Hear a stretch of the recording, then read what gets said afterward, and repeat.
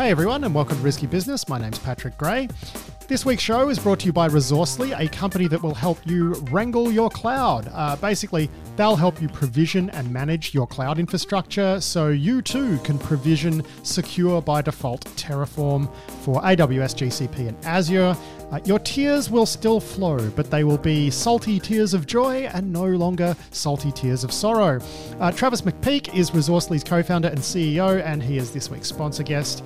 We had a great chat about how security teams have gone from being roadblockers under the waterfall model to being ticket spammers under the DevOps model, and how there are ways you can actually make things a little bit more harmonious, by maybe having a Terraform management tool instead of 6 million variations of that one simple module you wrote 3 years ago, which, that's a pain point I'm sure a few people listening to this will be familiar with.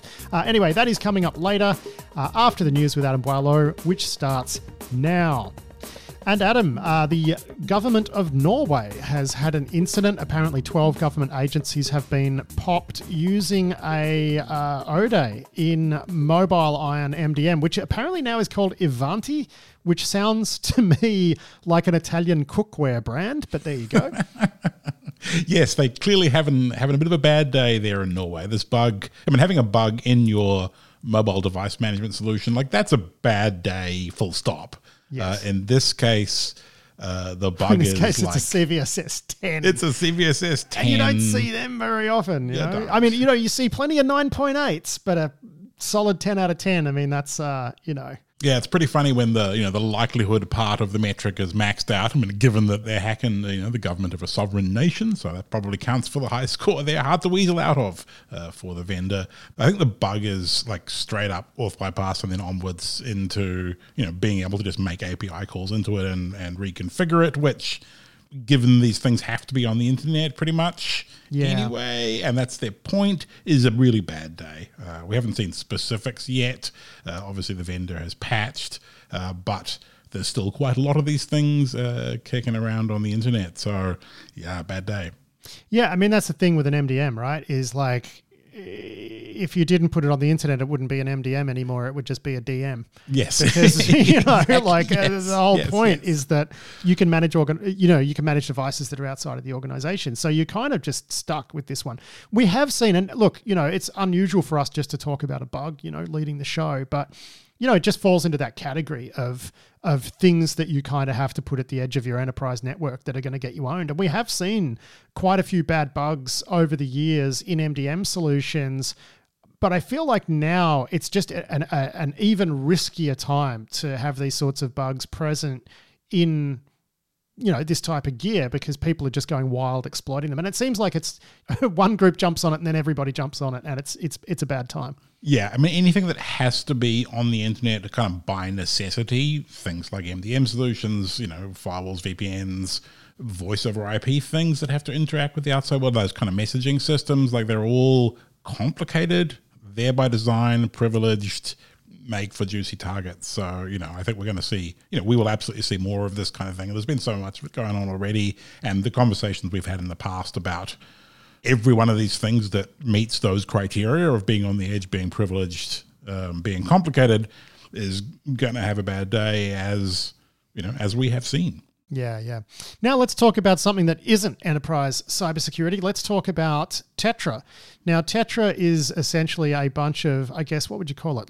Radio standards, right? For quote unquote secure communications over things like walkie-talkies. It's used for things like public safety agencies, police, ambulance, fire, that sort of stuff. Limited military use as well. Although, I can't imagine that too many militaries are relying on Tetra radios for combat operations and whatever, because just looking into it a little bit, not exactly hard to see on a spectrometer, right? For example, and probably just not the sort of thing they're going to be using. But apparently it's also quite widely used for machine-to-machine communications in critical infrastructure applications. And a group of researchers has found that the lowest tier of encryption in Tetra, known as TEA1, it's supposed to have an 80-bit key length, but the algorithm like actually truncates that key down to like 32 bits, which makes it trivially sort of crackable. And now everyone's saying intentional backdoor. Now, this whole thing is a lot of fun, right? Like it's a very fun story. And Kim Zetter gets a special mention this week for talking to someone from the standards body that is responsible for Tetra. This guy's name is Brian Murgatroyd. But there's this great Q&A that she's published with him where he's like, well, yeah, it's export restricted. So, of course, the key is truncated and, just sort of like saying the quiet part out loud and also sort of downplaying it a little bit, but in a way that seems quite reasonable. Like he points out that, this thing's 25 years old and has had a reasonable track record. And, and we'll get to the reasons why I don't think this is a sky is falling moment in a bit. But first, let's get your thoughts on this, Adam. So I think this is a really interesting case study on, what it looks like when you have standards that are engineered by organizations that, want to manage whether or not people have access to it. Like we think of all of the examples that, cypherpunks have given us over the years of, oh my God, the slippery slope, or, oh my God, the NSA are in our key mat or whatever else. And this is it's just a really interesting worked example of, export controlled cryptography is there so that the key is long enough that other people can't crack it, but small enough that you can. And it's also a great case study in non-public ciphers. So one of the criticisms here is that these are ciphers that have been in use for, as you said, 25 years and they're proprietary designs without peer review. And in this case, a group of academics reverse engineered some Motorola radios that implemented it, pulled out the code, the software, and then went through and looked for flaws in it. And they found some flaws in the crypto, but also in other kind of more workaday aspects of running, a trunked radio network, being able to introduce new access points and so on and so forth. On the one hand, that feels like a great justification for not having secret ciphers and not having closed designs, but on the other hand, it's been 25 years. Well, that's the thing. It's like the last point that this guy makes in the Q&A. Hang on, I'm scrolling. Kim Zetter says, but no one really knew how secure it was, so it has that reputation through obscurity, not verifiability. And this guy says, well, obscurity is also a way of maintaining security. And, that is not the popular thing to say in security circles, but dude also has a point. He does. And that's why it's such a wonderful story, because in a way he's pretty unapologetic about it. Like they handed off the design, they got cryptographers to design it, they handed it off to the British security services, they came back with some changes. One of them was the key restriction for the export version of it. There were some other weird changes to some of the S boxes that no one's really quite sure about. And one of the research cryptographers says, this looks weird, but I don't really see a way to use it. But who knows? Who knows why cryptographers do the things they do, Adam? Moral of the story. They do, yes. But as you say, this is, mostly in use in public safety sector, some control systems as a radio system and, for communications for devices. And, there are certainly a bunch of interesting attack avenues. And I'm sure there's areas in the world where this stuff is used, where those export restrictions on strong crypto have been legitimately useful, being able to, passively listen into emergency services comms, in Russia, for example. Yeah, probably quite useful. But here's the thing, right? Like when public safety agencies have switched to using encrypted radios, that's actually been controversial in the past because the media uses those radios to find out what the police are up to. And this is generally considered to be a good thing. I mean, obviously there's going to be a lot of ambulance chasing and that sort of stuff as well. But whether these things should be completely secure or not is actually, a topic of debate. And in the case of industrial control systems, okay, sure, it's not great being able to decrypt all of that traffic. I mean, this person makes the point too that of that particular technique that allows for decryption, it doesn't allow you to insert messages onto the network.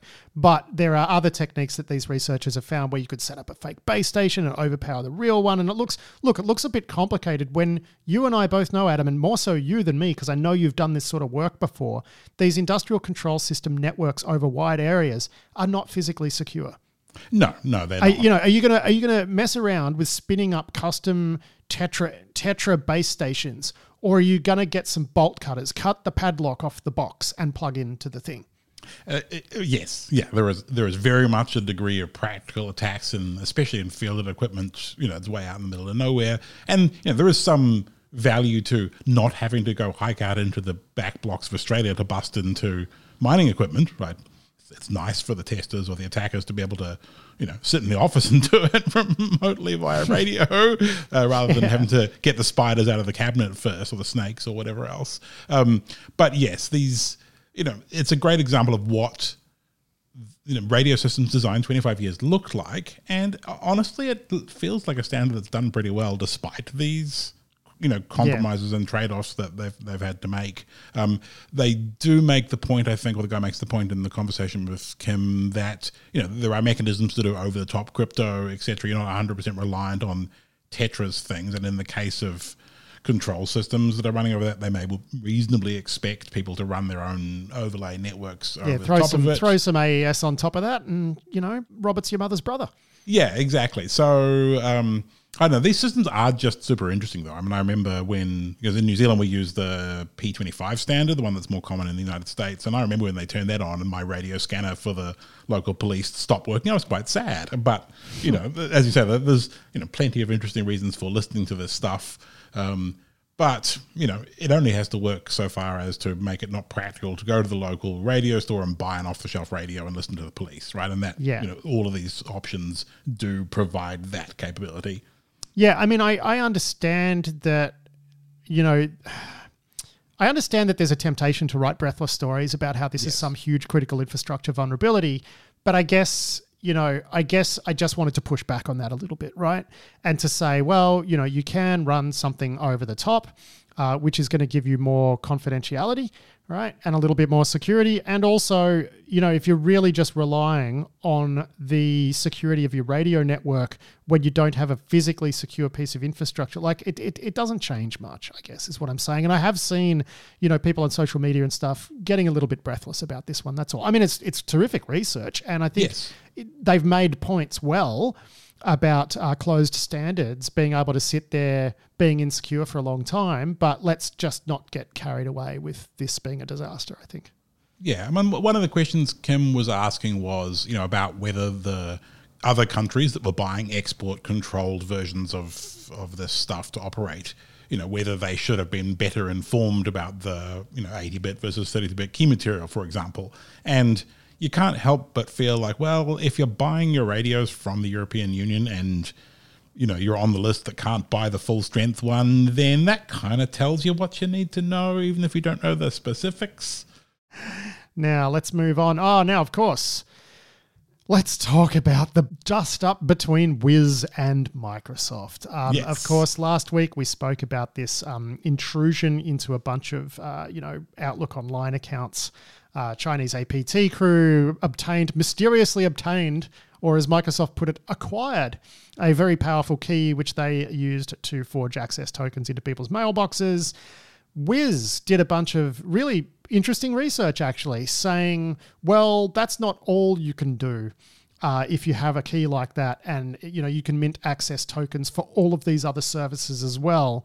So great research, but they went a little bit overboard on the PR by saying, oh my God, this is so much bigger and deeper than we knew, and sort of heavily implying with their commentary around it that these attackers did mint these types of access tokens and do this sort of stuff. And that has predictably elicited a response from Microsoft along the lines of, this is not based in truth, blah, blah, blah, blah, blah, blah, blah.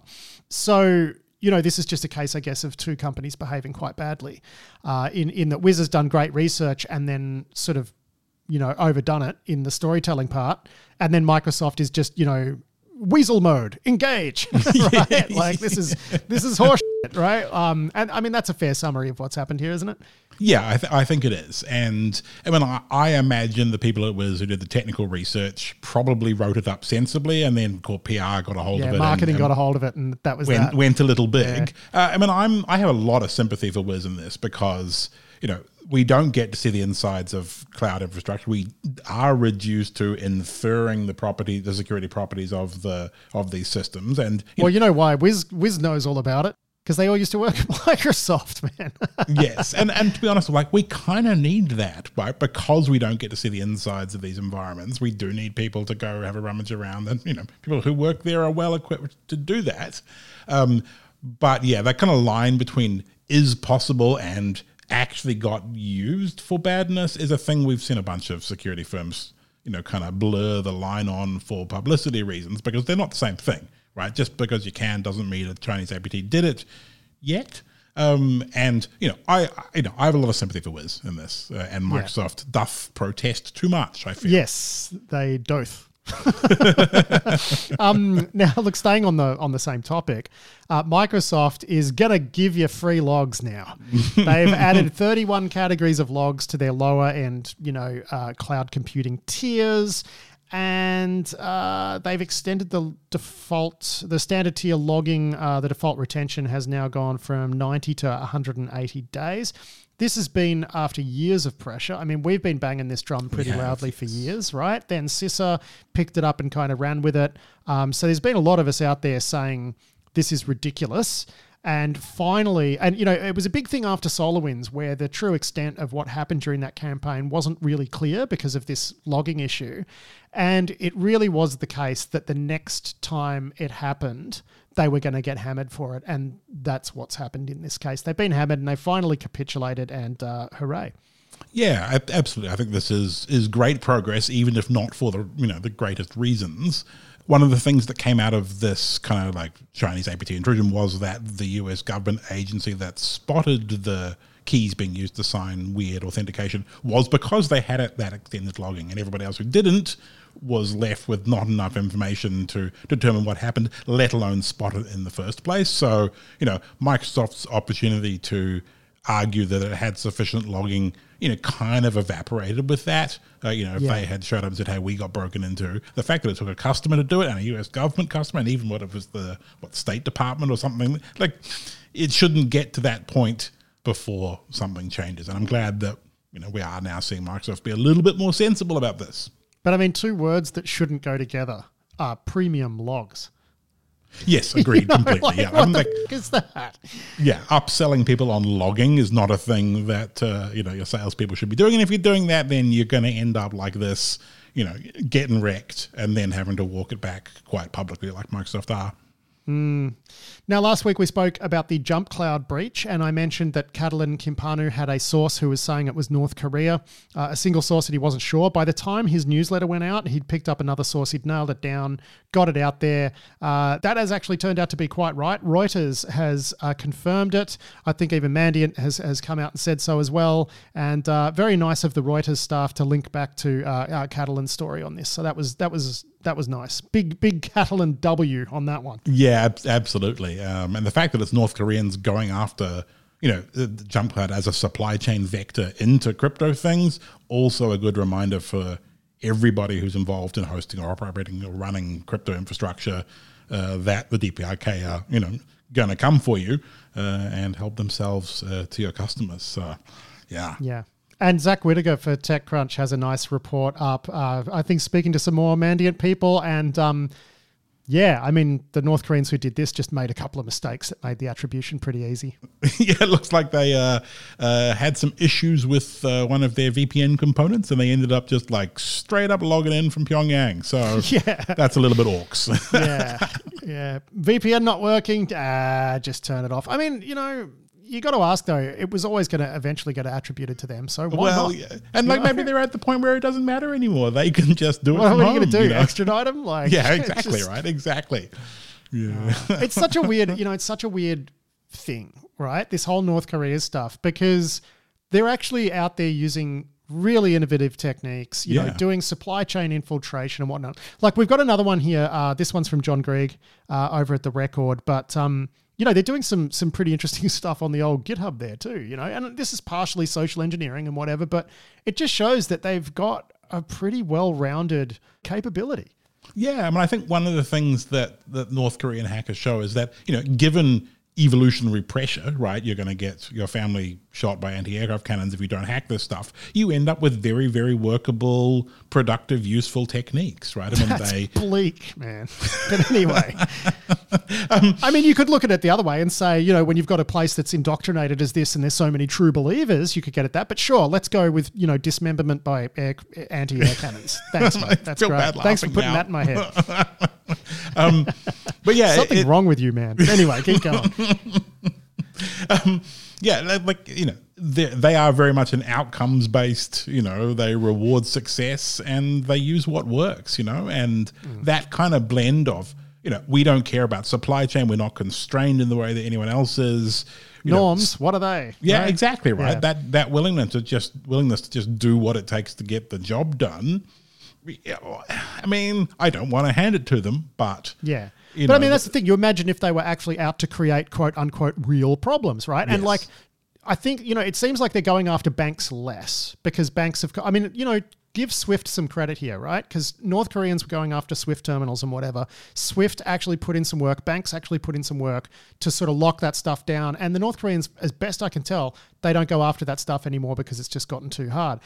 So now they're all in on cryptocurrency. And I think a lot of people just think, you know, just observe this and it's like, it's fun. It's like watching sports, right? Because it's cryptocurrency and it's sort of disconnected from real, quote unquote, real enterprise, real business, real government, right? I mean, they're still doing the espionage stuff as well, but like they're so active in this cryptocurrency stuff and it just doesn't feel, you know, can you imagine if they just turned their attention to doing destructive attacks using some of this same tradecraft? Yes, like, we'd be really absolutely. worried. And we get to watch all of this cool stuff and not really stress about it, which I find a really strange situation. But look, walk us through this GitHub stuff, like what they're doing there.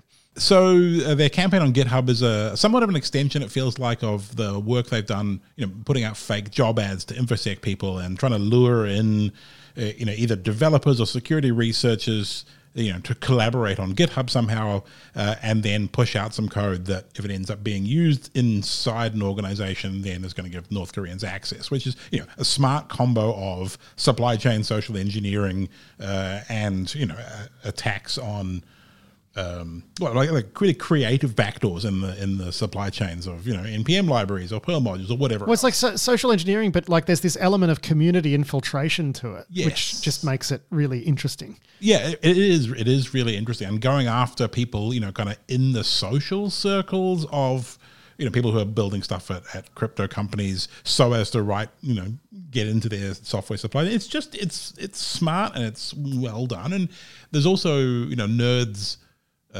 who you know, think of themselves as smart, don't necessarily, like, they look down on people who fall for social engineering, like normal phishing style things, so they think they're not going to get convinced by targeted attacks. And yet it's just very slick, and, you know, I appreciate it in a way that I feel bad doing so. Yeah, no, totally. And AJ Vicens over at Cyberscoop, he did a really fun write-up, actually. And this is the sort of story I normally hate.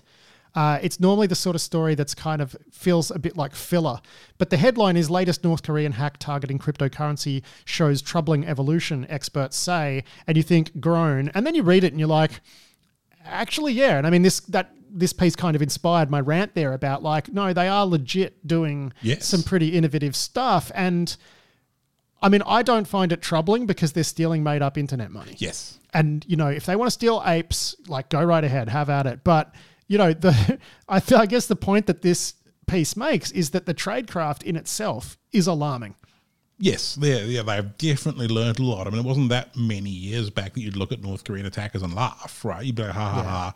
You know, that's Although Dmitry Alperovich and I have had big arguments about that because he says they've always been innovators and it's just people have just started paying attention lately. Yeah, that's also entirely possible, yeah. Well, but then my counterpoint is, like, it's a matter of scale, isn't it, right? Like, they might have been innovative, but they weren't operating at this same level. You know, so I think we're both right. But that's just what I think. I mean, they're certainly onto a winner targeting the cryptocurrency world because, as you say, to a lot of us, it feels kind of like a victimless crime, stealing someone's internet apes. But it also makes so bad making that joke, but yeah. But it makes real money to fund a real nuclear weapons program, and so it's, you know, it's not. But as you say, compared to going after the Bank of Bangladesh's SWIFT terminals, yeah. Right, it feels victimless compared to stealing hundreds of millions of dollars from a poor country. Yeah. Yes, exactly. Lol. But that's pretty much it in summary.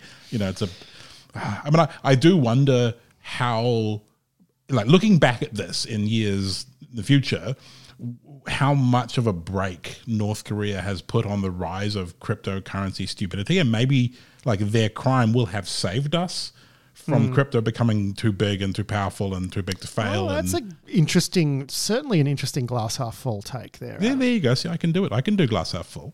Yeah. But I mean, you're saying this disaster is a positive, which is a really interesting twist on glass half full, I guess. That's quite unique. Now look, this next one, man, like we had a similar story. It was in our newsletter. Catalan wrote it up. I think I actually cut this one from the Risky Business News podcast script because, okay, so Google has spun up some sort of red team to look at, the security of AI models. Okay. This to me seems like a bit of a PR story. So when it found its way into the Risky Business News podcast script, I cut it. By the way, if you are not subscribed to the Risky Business News RSS feed, to get those podcasts 3 times a week, there's a bulletin read by an ex-ABC News presenter. It's prepared by Catalan. It's edited by you and me, Adam. Goes out 3 times a week, and you're going to hear a lot of news in that news bulletin that you will not hear on this show, okay? It's definitely worth subscribing to.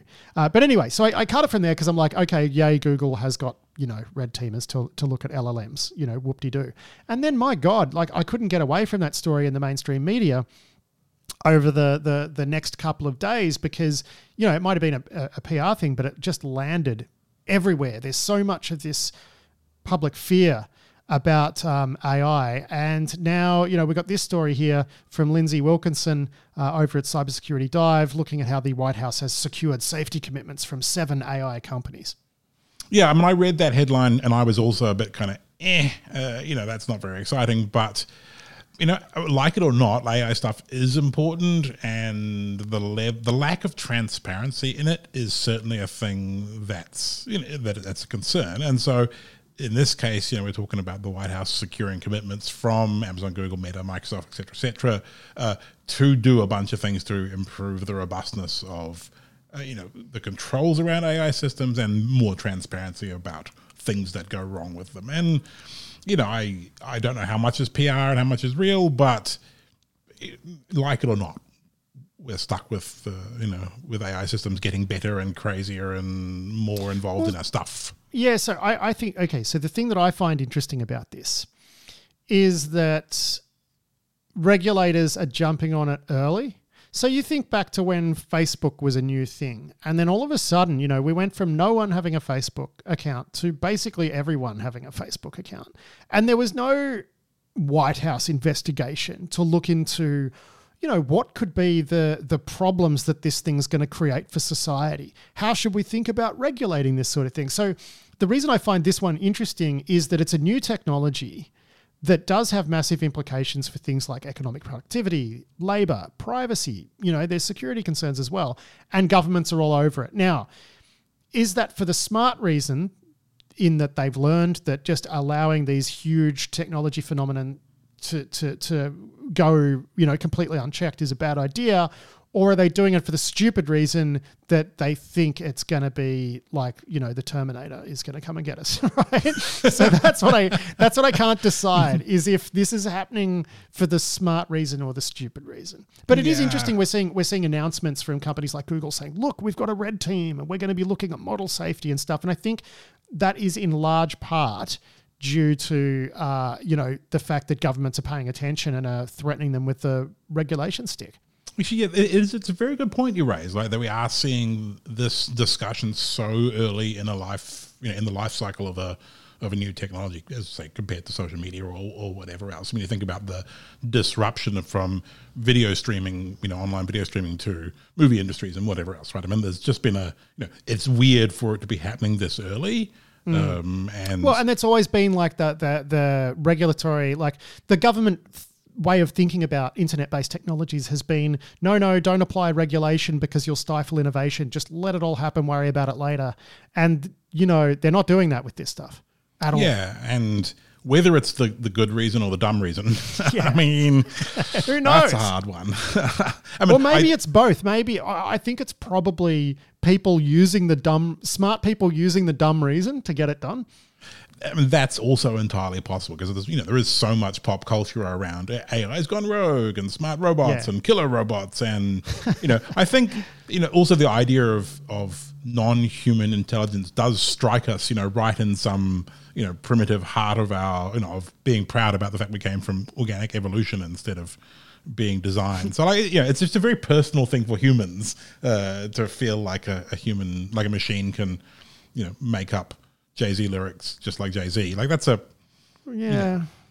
I mean, I don't know. I mean, to me, that just seems like a parlor trick. Anyway, everyone's heard my thoughts on these LLMs, which, I guess, but, I'm a little bit biased on this because, I've been writing for a long time professionally and I think it writes terribly and it gets facts wrong. And I'm like, it can generate stuff that sounds like someone who's not very good at writing wrote it. And like, oh my God, we're all going to die isn't what I get from that, Yes. I mean, that said, we do use AI tools in the production flow for risky business these days. And but they're not language-based tools, right? So just before anyone thinks that, we certainly don't use any LLMs to do any writing, but we do use ML-based tool to enhance bad audio when we have to deal with it. We don't even use that in this segment because, keep the machines away from it. But it's funny hearing that hallucinate things. You gave us an example at one point of like a dog barking in the background being turned into... It sounded like the guy was barking, yeah. Yes. And there was a great one where I interviewed HD Moore and he was typing on his like while I was asking him questions and stuff, he was typing on his keyboard and the model actually hallucinated with every keystroke syllables. Yeah, so it was like, but in HD's voice, which was quite, it sounded like he was speaking in tongues. It was quite funny. What else have we got here? Okay, so now we've got people raising a legitimate concern in the absolute dumbest way possible. So how unusual for our industry. Oh my God. So we got a headline here from Cyberscoop, which is renewable technologies add risk to the US electric grid, experts warn. And look, in it, there are people raising some very valid points about how a lot of these solar inverters, and we did see over the last month, there was one of the companies in China, SunGrow was it? Anyway, a company that makes solar panel controllers, right? They had some horror show bugs in the box that controls the panels, and that's really not what you want, okay? Because that stuff can make fires and make things go bang. So that's bad. And of course, a lot of this technology for controlling rooftop solar at residentials, like I have, and also solar farms, a lot of this stuff is connected technology and it's made by Chinese companies. And people are making the point that, like, look, there's so much solar now in these developed economies, maybe having Chinese technology running these things is something we need to think about. Whether that's going to be banning the import of certain technologies or finding out ways to mitigate the risks that come with them, this is something that deserves to be raised as an issue. So first of all, I just want to get your thoughts on that, Adam. Yeah. I mean, I think, much like the conversation around 5G mobile networking and communications, building your national infrastructure for, all of the things in society on top of a technology stack that you don't necessarily control or trust or have concerns about the origin of, that's a thing that you're going to regret. So in that respect, especially, you look at the amount of renewable energy we're aiming towards and how much of that, comes from China, and we are pretty price sensitive as well about these things. It's certainly worth having a conversation about in the same way that we did around mobile networks and other bits of important infrastructure. But we're still quite a long way from you can turn off the power grid in America from Beijing. Yes, that is right. Now look, a few days after that Cyberscoop story ran, we get a release from an Australian senator who is the Shadow Minister for Cybersecurity. And, I'll give you the title of the release. Labor's rush to renewables leaves Australia vulnerable to catastrophic cyber attack. Now, this is James Paterson. Yeah, he is basically, if the Conservatives were to win the next election, he would have Claire O'Neill's job. Now, I've got an interview with Claire O'Neill, our Home Affairs and Cyber Minister, that is going out tomorrow afternoon. I spoke to her on Friday, her and Kieran Martin, the founding director of the UK's NCSC. That is a terrific interview. She's a tremendously talented woman who got sort of parachuted into the cyber portfolio at next to no notice and has done a terrific job. And then you contrast that with this, right? Where the guy is saying, with this statement, where the guy is saying, that we're vulnerable to a catastrophic cyber attack. Well, I mean, are we? I agree that it's worth thinking about. Yes. Right. And also the rush to renewables, like taking a poke at renewables in it. Like he wrote for the Institute of Public Affairs here in Australia, was editing one of its publications or whatever. It's a very conservative think tank that just shits out like the stupidest stuff you can imagine. And you read this and it is just brainworm shit. And I think, James, you probably listen to this show. One thing people in security don't like, and it doesn't matter what political stripe you are, don't turn this into partisan shit. Just don't do it. Everyone will hate you. Yes, absolutely. No one likes a FUD merchant, and even worse when it's, kind of politically integrated. Yeah, no. So this is just absolutely like his copy-paster release, but with added shade at renewables anyway. Sorry. I mean, I've been ranting now, but when you read this, did you also groan and roll your eyes? Yeah, and I don't even know the guy, and the Australian politics are not my, my first love. I was just like, what the hell sort of trash is this? And just like, shut up. But the fact that he could be the next cyber minister, that's also problematic. Yeah. I mean, the former advisor to Malcolm Turnbull, Malcolm Turnbull, Australian Conservative Prime Minister. He had Alastair McGibbon, who you now work with at CyberCX. Yes. Alastair McGibbon did a tremendous job. He was not a government minister. He was, but he worked for the Prime Minister, did a tremendous job. The Conservatives here have done good work in cyber. They did some good stuff. They were pretty transparent. They had a good outlook. There was good advice going around. This is a misstep. That's all I'm getting at, Yeah, exactly. I mean, Almac and I certainly don't agree on our politics, but, he's a solid cat and he understands how computers work and how they get wrecked. Because this isn't a partisan thing. And that's really what I'm getting at. It doesn't matter what your politics are. Anyway, that's enough of me just ranting and raving. Let's talk about Zenbleed. Tavis Ormandy back with another hit. Oh, yeah, this is such good research, as you would expect from Tavis out of Google.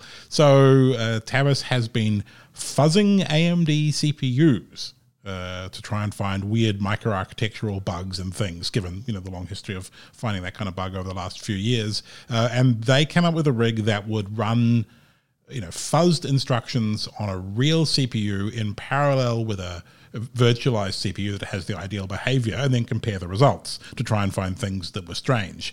And he found a doozy. So this is, he's called it Zenbleed. It's a attack where you can leak data from other parts of the CPU across virtual machine boundaries, across process boundaries. We haven't yet seen an implementation that does it in a web browser, but I'm sure that's what Tavis is spending his weekend doing. That's what he's thinking about in the shower. Yeah, exactly. And it involves a flaw in how, in the case of speculative execution gone wrong, AMD rolls back a certain, clearing some particular register state such that it doesn't actually clear it, and you can leak material out. And this is a relatively high bandwidth channel. It's not a timing-based thing like we've seen in other ones. Like this is you can get 30 kbyte a second off the CPU out of its registers and just kind of watch stuff going on. And the relevant instructions that he found are used in things like hardware accelerated string copy or mem copy, or like a bunch of operations that are very, very commonly used. And the GNU glibc compiler generates code that's kind of vulnerable to this in normal operation. So widespread applies to a whole bunch of AMD processors from desktop to data center, and there's exploit code out there. So if you were a AMD running, cloud provider at the moment, you're going to want to start patching. AMD has released some microcode patches for this, but you're going to need cooperation from your operating system and your BIOS and whatever else to apply them. So it's fiddly to fix, very powerful, quite workable, and it's cool bug, cool research. Yeah, so I think this is most relevant to those cloud providers who might be offering, hypervisor-based access to shared hardware. Yes, exactly. Or anyone who's got who relies on a virtualization boundary, for real security things. I mean, what a great idea. And usually when we've seen bugs like this, often there tends to be an equivalent thing on the other platform because hardware engineers tend towards similar solutions to similar problems, and they're both implementing the same x86 instruction They make set, similar mistakes, right? And they make similar mistakes. And it also does vary a bit between operating systems, how vulnerable they are. So, for example, on OpenBSD, their compiler is kind of less optimized, so it doesn't generate very high speeds, string copy or whatever else that uses this particular hardware, these very long registers to do hardware acceleration, etc. So, the applicability of the bug does vary a bit based on compiler and operating system dependencies. But overall, there is a lot of glibc out there. I don't know what it looks like on Windows. It's pretty serious bugs, nevertheless. Yeah. Look, we don't really have a great deal of time to talk about this one, but Matt Burgess has a write-up for Wired about how satellites have typical sort of IoT-style security bugs in them. I mean, no real surprises there, are there, Adam? No, but I guess the thing that's important about this particular set of research, which was out of some German universities, was they actually did it. They found some satellites on orbit that are available for people to test with, and they remote code exec at least one of them, which is an Estonian research one, which, in their defense, had a mechanism on its command and control channel where you could just read and write arbitrary memory unauthed if you could speak the relevant protocol, which is somewhat standardized. So, So it's like sort of having a debugger on a port, right? It's kind of like having a debugger. Yeah. But they did also find some legit memory corruption and stuff in other satellite bits of software and things. So they looked at 3 different sets of satellites and found bugs in all of them. So just nice to see practical research instead of theoretical stuff. Meanwhile, Gavin Wild from the Carnegie Endowment for International Peace, and Gavin's appeared as an interviewee in Seriously Risky Business in the newsletter before. He has published some research looking at Russia's problems running their so-called SORM surveillance system. So obviously a lot of this stuff is run with Nokia and Ericsson kit, and it's just atrophying. It's not working as well. The Chinese stuff isn't as good, and Russia apparently is having a bit of trouble maintaining its surveillance dragnet on its telco system. Yeah, I imagine that both Finland and Sweden, as Nokia and Ericsson respectively, probably don't feel so great about supporting Russian systems at the moment. And as you say, the bit rot is starting to set in. They're having capacity issues. They're having challenges. They were talking about deploying a 5G mobile network, for example. Getting the relevant gear is becoming difficult for them. And so, having a functional national surveillance network, even when you can't build the regular network first before you can surveil it, it's difficult times for them. Yeah, Apple has issued another patch for covering the ODE used in that campaign targeting Russian iPhones, which the FSB attributed to the NSA and said that Apple was complicit, and Apple denied it and whatever. So yeah, Apple's still patching triangulation-related bugs, so that's fun. Now, also, I just want to draw attention to the lead paragraph in this BBC story. The headline is Apple slams UK surveillance bill proposals. The headline says, the lead says Apple says it will remove services such as FaceTime and iMessage from the UK rather than weaken security if new proposals are made law and acted upon. Now, this is being repeated everywhere by everyone saying if the UK passes the Investigatory Powers Act changes, right, that Apple's going to shut down these services. That's not what they're saying. They're saying if they're asked to do something stupid once those powers come in, they will pull their service rather than comply. This is distinct from the Online Safety Bill, which is the one about client-side scanning for CSAM, but it's the same.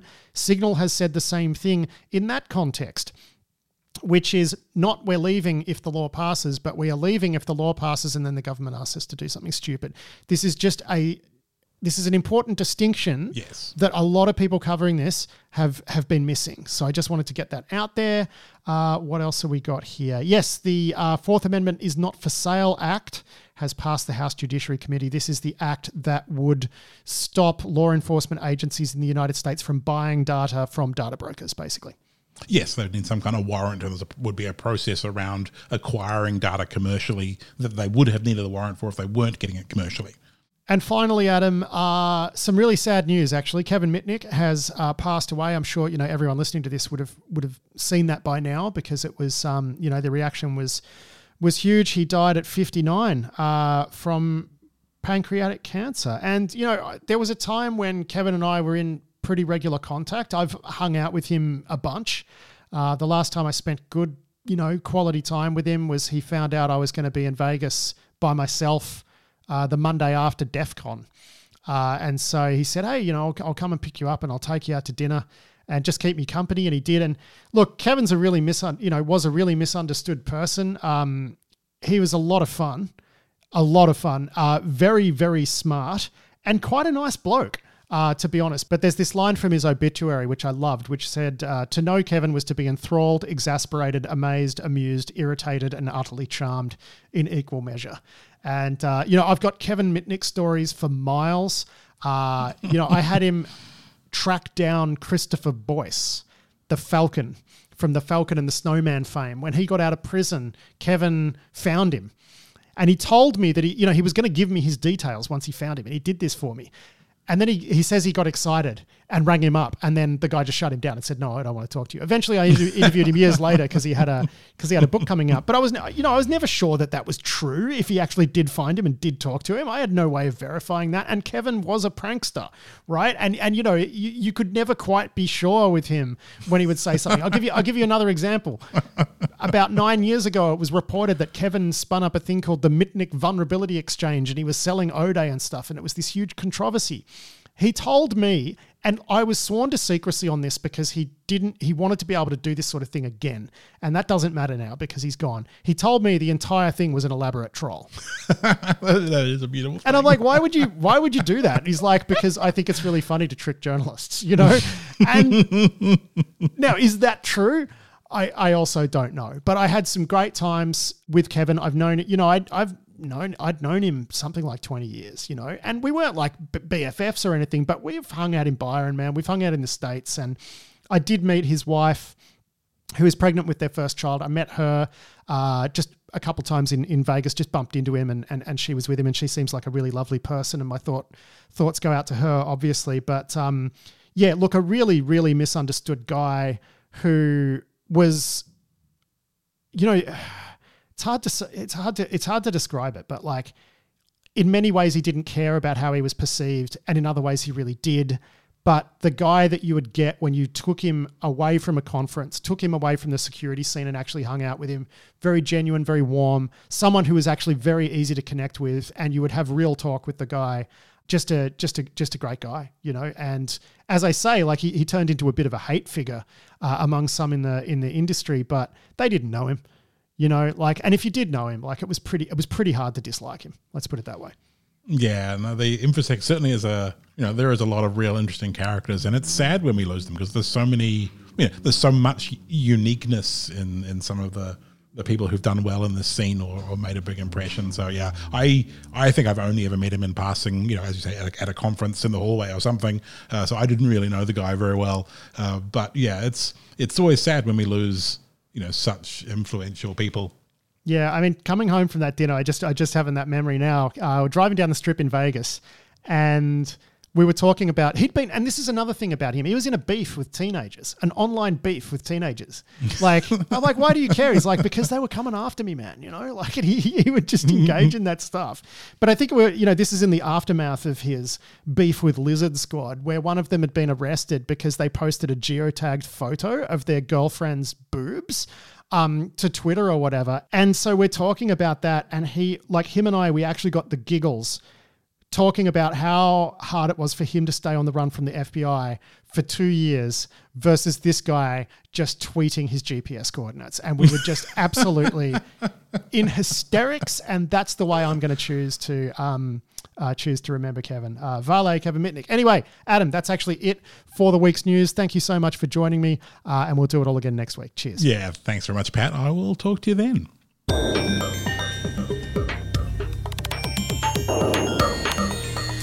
That was Adam Boileau there with a check of the week's security news. And a quick note before we get into this week's sponsor interview. If you are headed to Vegas this year for Black Hat and DEF CON, well, Black Hat, if you want to get a Risky Biz sticker, the team at Airlock Digital actually had some printed up and they're giving them out at their stand, which is a very nice thing for them to do.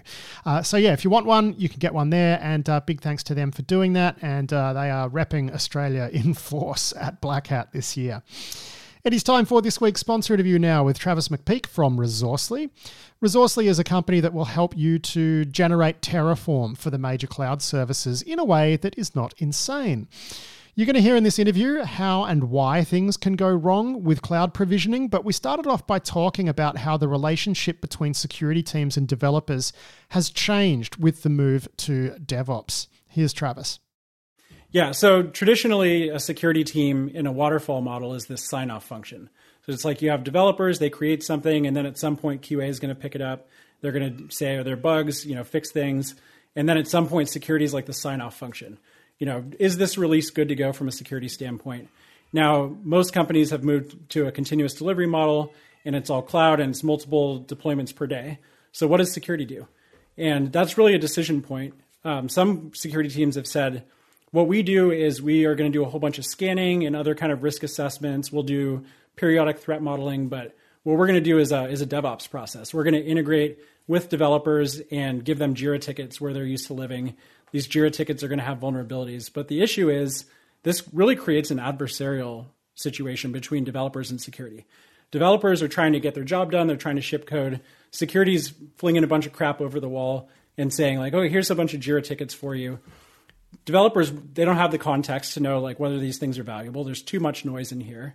And security is not really adding a lot of value aside from here's vulnerabilities that you might have. So, but hang on, isn't that just situation normal, right? Because under the waterfall model, it's security is a roadblock, that you shall not pass until I'm satisfied that this is cool. And now it's like, okay, you're allowed to go through, but I'm just going to throw tickets at you all day. Like it's just a evolution of the adversarial relationship based on what you're saying. Yeah, you've basically taken your big waterfall sign off and then made it to a bunch of little small waterfall sign offs, which is not, in my opinion, the right way to go. What you want to do instead, the security team should really take this complex topic, which is what do we need to do to be secure within reason for the business, to be compliant. Take that complex knowledge and break it down into specific actions that developers should take. So developers shouldn't need to know about cross-site scripting and all the different types of it, SQL injection and how those things work. What they should do is they should engage with some product that the security team has made for them that makes it like really hard to introduce these vulnerabilities. Or if there's some action that they need to take, it should be very specific without any kind of security knowledge that they need. Like, here's an issue, here's why we think it's important to the business, and here's a specific action that we'd like you to take.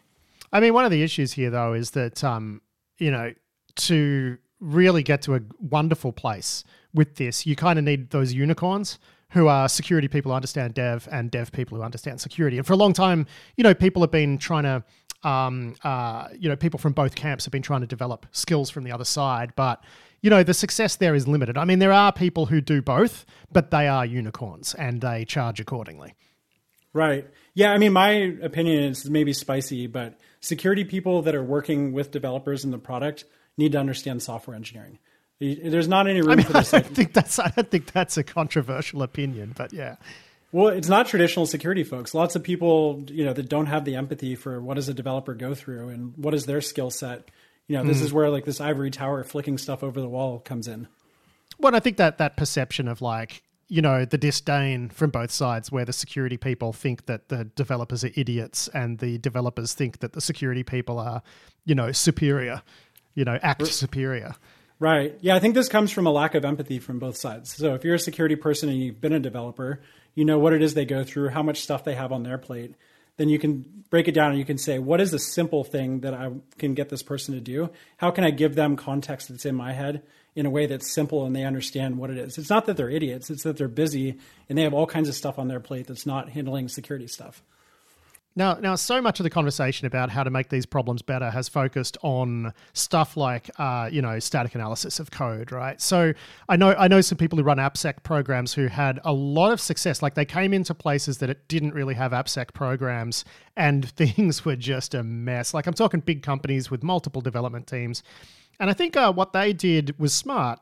And I know of a few people who've done this, which is that they built developer infrastructure for the developers that had a lot of nice security stuff baked in, which would just sort of encourage the developers just wanted to use it because it was better than the stuff that they built themselves. It always reminded me, I saw a TED talk like 10 years ago about someone in Europe who built a foie gras farm where the geese, there were no fences, like the geese flocked to this place because they planted all of the right plants that the geese liked, and they would just fly in and get fat eating all of this delicious vegetation, right? So a similar sort of approach. But I mean, your business is not so much about the application code security, right? Like that's not really what it's about. This is about the next part of that, which has kind of been neglected a little bit in terms of it being an integrated thing, which is the sort of infrastructure side. Right. Yeah, and I think that that's a really powerful pattern. If you're a security team, we all talk about how important partnership is, but like, what does that actually mean? If you're just flicking stuff over the wall and you're saying like, here's a bunch of risk, you go and handle it. Like, here's every single Jira ticket for all the vulnerabilities we have. You haven't added any value. What you want to do instead is say, here's the business context I have. I understand that you're not going to fix everything. These are specific things based on what you're working on, our risk profile that we recommend. And by the way, here's a dead simple way to do it. I think the dead simpler, the better. So if you're getting a developer, they've already introduced some vulnerability, whether it's an AppSec vulnerability or an infrastructure vulnerability, it's going to be really expensive to go and fix it at that point. You have to go and make code changes. You need to test it out. You need to make sure that stuff isn't breaking. So this is where, in the industry, we talk about shift left all the time. Yeah. I think the further you can shift it left, the better. But what's even better than that, if you don't want to But I guess what I was getting at is we've been, we've been really focused on shifting left when it comes to like the application code, not so much on the infrastructure side. That's right. Yeah, I think shifted left from the infrastructure side today means we're going to integrate into your CI process and tell you about a whole bunch of issues there. But a step further than that is, like you said, the foie gras farm. So we actually are going to lure developers to come and use something that's easier. It's like when you want your dog to take medicine. You don't just give the medicine to the dog. They're going to avoid it. You put it into the peanut butter, and then the dog wants the peanut butter, and they get the medicine. That's really the best way to go, is developers don't even know that they're getting security. They're just like, oh, I need to do this infrastructure thing. It's complex. I can go through all of these steps if I want to, or I can use this nice, easy thing where security's in there, but I don't have to think about it. Yeah. So it is a case of making something that's just, makes provisioning easier, right? Yeah, exactly. Yeah, the other interesting thing to me is who owns risk? So the traditional answer to that question is the security team owns the risk. This is why they're the sign-off, right? If you get a breach, whose head's going to roll? By default, it's the CISO's head. So in a farmed out model where really developers are responsible for their full application, then that shifts a little bit. Developers are actually responsible for security of their application, but we don't want to train every developer to be a security expert. They're not going to be able to get their job done. They're going to be so slowed down with training and all this other overhead that they can't get done what they need to get done. So the only sustainable way to approach this is to just make those things as much baked in as possible. This really is the same approach, I think, to a lot of the companies that have made the static analysis stuff, right? Like, and again, like those AppSec programs that I was talking about where, if you want people to do the right thing, you just make doing the right thing a lot easier, than doing the wrong thing. You just make it simpler. That's right. Yeah, I think my favorite work in this case is companies that have, instead of running some static analysis and it's like, here's a big pile of cross-site scripting, you just invest in some framework that makes cross-site scripting basically impossible. Well, I mean, yeah, but you're still going to need the static analysis stuff, right? For other stuff. The most powerful use of static analysis in that case is just detecting if people are using the right pattern or not. So it's like, oh, you can use this React framework and it bakes out all of the cross-site scripting just inherently in how it works. And then now your static analysis is, are you using this good pattern? And anytime that it's not like, go fix all of these things. It's like, here's some documentation on an easier way to do this. It's going to make your life a lot easier. Yeah. So look, you're a new company, right? Like you are a startup. Where are you seeing interest for this stuff? I'd imagine it's at places with, large development teams and rapid, churn in terms of versioning and, whatever. Versioning, do you even call it versioning in DevOps? I don't even know. You can call it whatever you want. DevOps is like one of these, DevOps is in your mind. Yes, that's right. But yeah, so who's interested in this, right? Because I'm just wondering where you would get the early adoption. Yeah. So here's a kind of a traditional arc. You have a small company and you have one poor security person that's responsible for a whole heap of stuff. What they'll do is they'll shore up the basics. It's like, here's how we're going to do identity. Here's, some kind of password management system, like things like that. And then at some point, you also may have like the DevOps person, and that poor DevOps person helps developers with all the infrastructure that they need. So we have one of these at our company. Preston is our poor DevOps soul, and he can handle everything. Companies can get by with that until a certain point, and then at some point it's like, okay, that poor person is overwhelmed. So they either become a team, or you start investing in patterns that make it so developers can kind of self-service this stuff. What a lot of companies will do at that point is they'll have Terraform modules. So cloud is like 90% the same for all organizations with 10% differences. The 10% differences make a module approach really hard. So basically companies will start building patterns for infrastructure, and they put these into modules. And then those modules have opinions baked in. So it's like, this is how we do naming. The naming is baked into the module. What then ends up happening is you kind of get this explosion problem where it's like, oh, well, I need what's in that module, but I need like one little But difference. I need a little bit different. Yeah, exactly, so you wind up with another module. Now we have two modules, and I have to move the ones over. Yeah.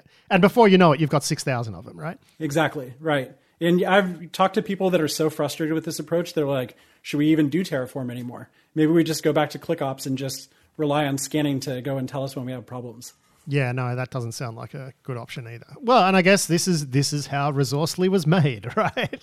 Yeah, exactly. Yeah, so we want to solve those problems with modules. What we want to do, like more than that, though, is think about what it takes to get to that point.